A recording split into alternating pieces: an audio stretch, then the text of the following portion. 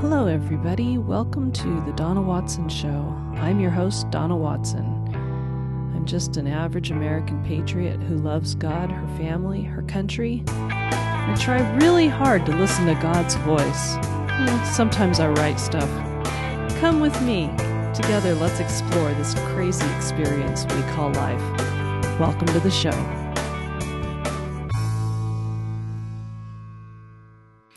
Hello, everybody. Welcome to podcast 21.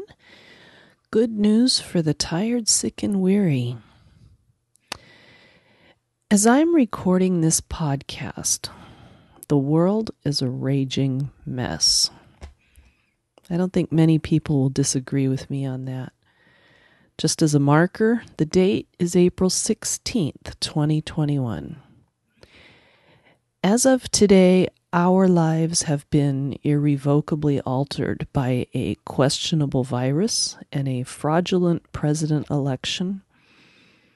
We've gone so quickly from a short period of relative peace and quiet to days, weeks, and months marked by heavy-handed government, restrictions on free speech and our constitutional rights, and an international scenario where nation rises up against nation, to where the entire world seems to be caught up in a frenzy of riots and military posturing, even to the point in some corners of the world to bombings, attacks, and loss of life, tragically. It's not pretty. It's not a pretty scenario we find ourselves in. And if we're not careful, the stress of every day could wear us down and cause us to cower in fear. But you know what? That is exactly our enemy's goal. That's what he wants us to do.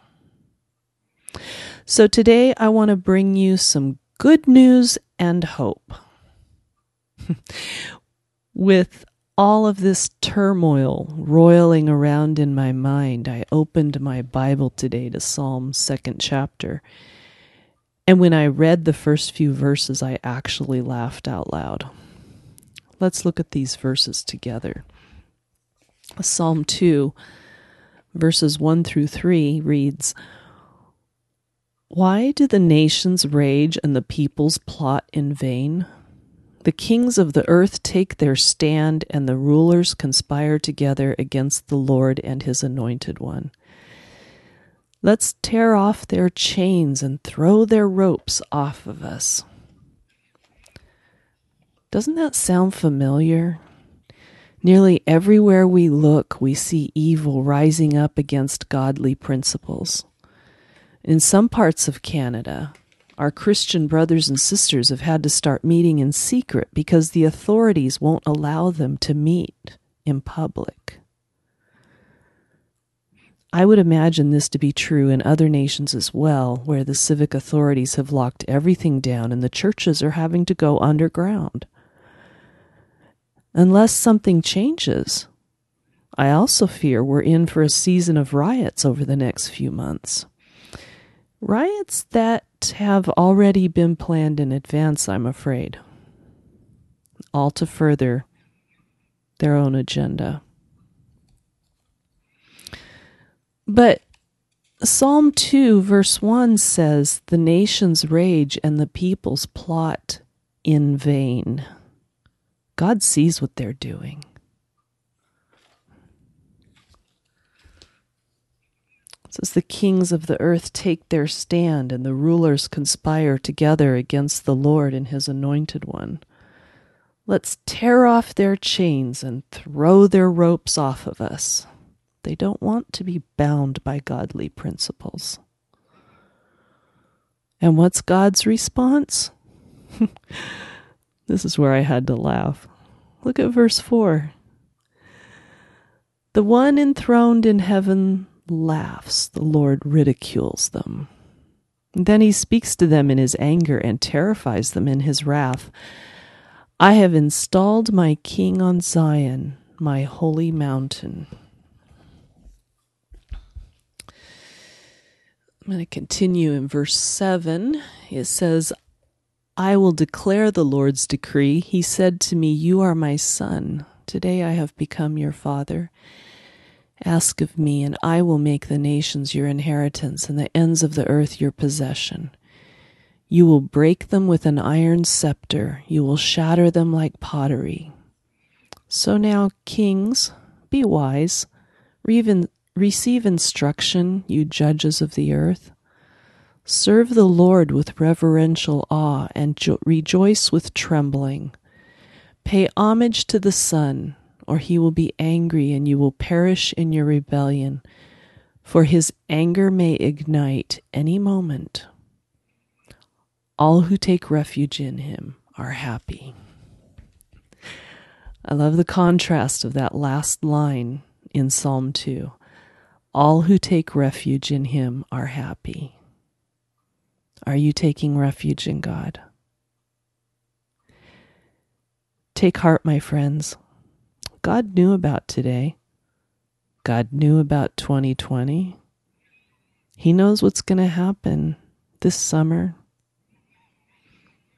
He's not surprised, and he's not worried. He has so much compassion for you that he sent his son, Jesus Christ, to make a way to be reconciled to him. In the Gospels, Matthew, Mark, Luke, and John, we find instance after instance of Christ reaching out in compassion. In Mark 2, the Pharisees asked why Christ would eat with sinners and tax collectors, and Jesus told them, "It is not those who are well who need a doctor, but those who are sick. I didn't come to call the righteous, but sinners." Yes. Jesus came to heal the sick and set the captives free. And that's us. That's you. That's me. He sees you. He loves you. So take a deep breath. It might seem like the world's going to hell in a handbasket. Good Lord. But yes, the Lord is good, and he has a plan. And he wants to shelter you in the palm of his hand. Trust him and do not be afraid. It's gonna be okay. Stand up for what you know to be true and godly. And remember that all of God's might and power is backing you up.